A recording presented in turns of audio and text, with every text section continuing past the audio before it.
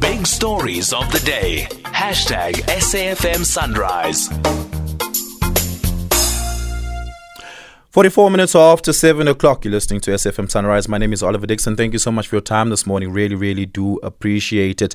Bongani Baloyi, the founder of Xiluva, they argue and they are calling on President Cyril Ramaphosa to urgently deploy a multidisciplinary team to address the various calamities gripping the city of Johannesburg.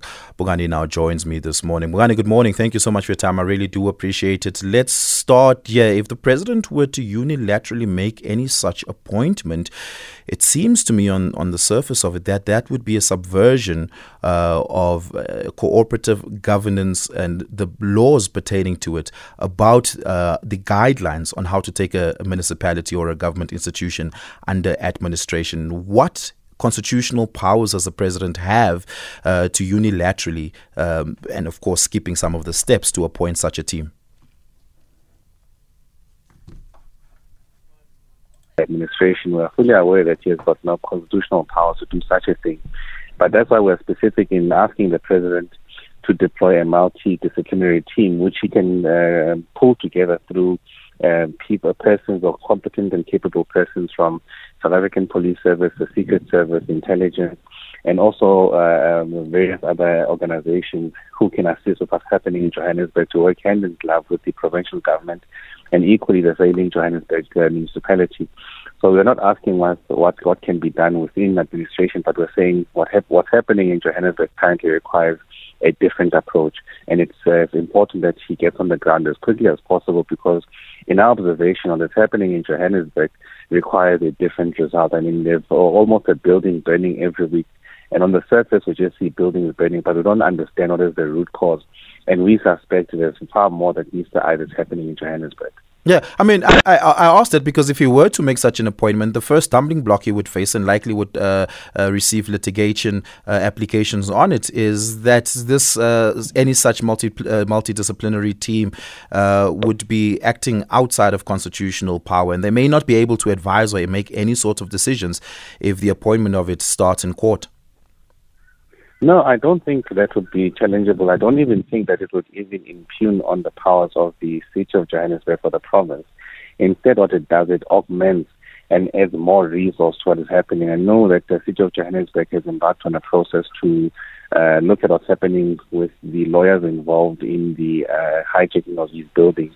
But to that end, the province has just only done an inquiry into the fire. So no one is looking at what's happening in the City of Johannesburg holistically. And the president can do so and pull these two stakeholders, but add more resource. And more so, the resource we need in greatness in Johannesburg is intelligence.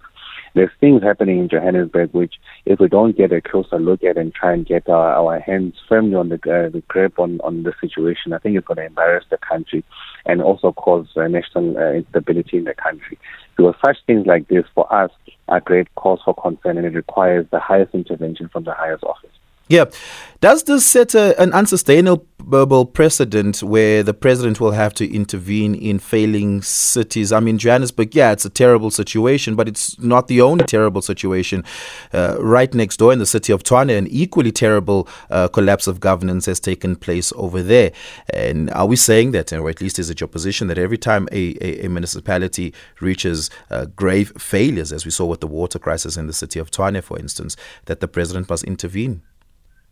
No, I mean, we've made a specific case about Johannesburg because of its importance in the economic contribution, but equally what is happening at the scale it's happening in Johannesburg.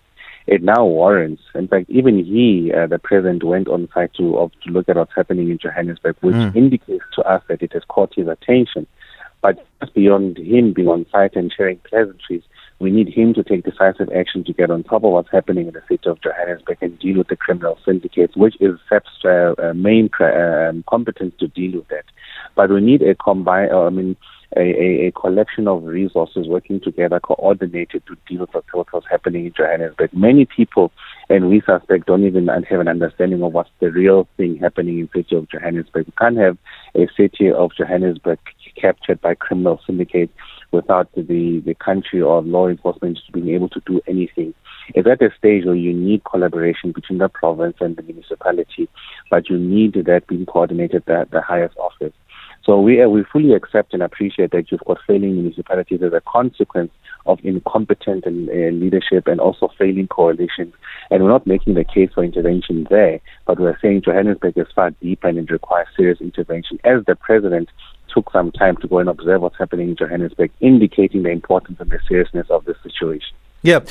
How much of it is a resource problem? How much of the unwillingness to act can be located to having not enough resources to act with?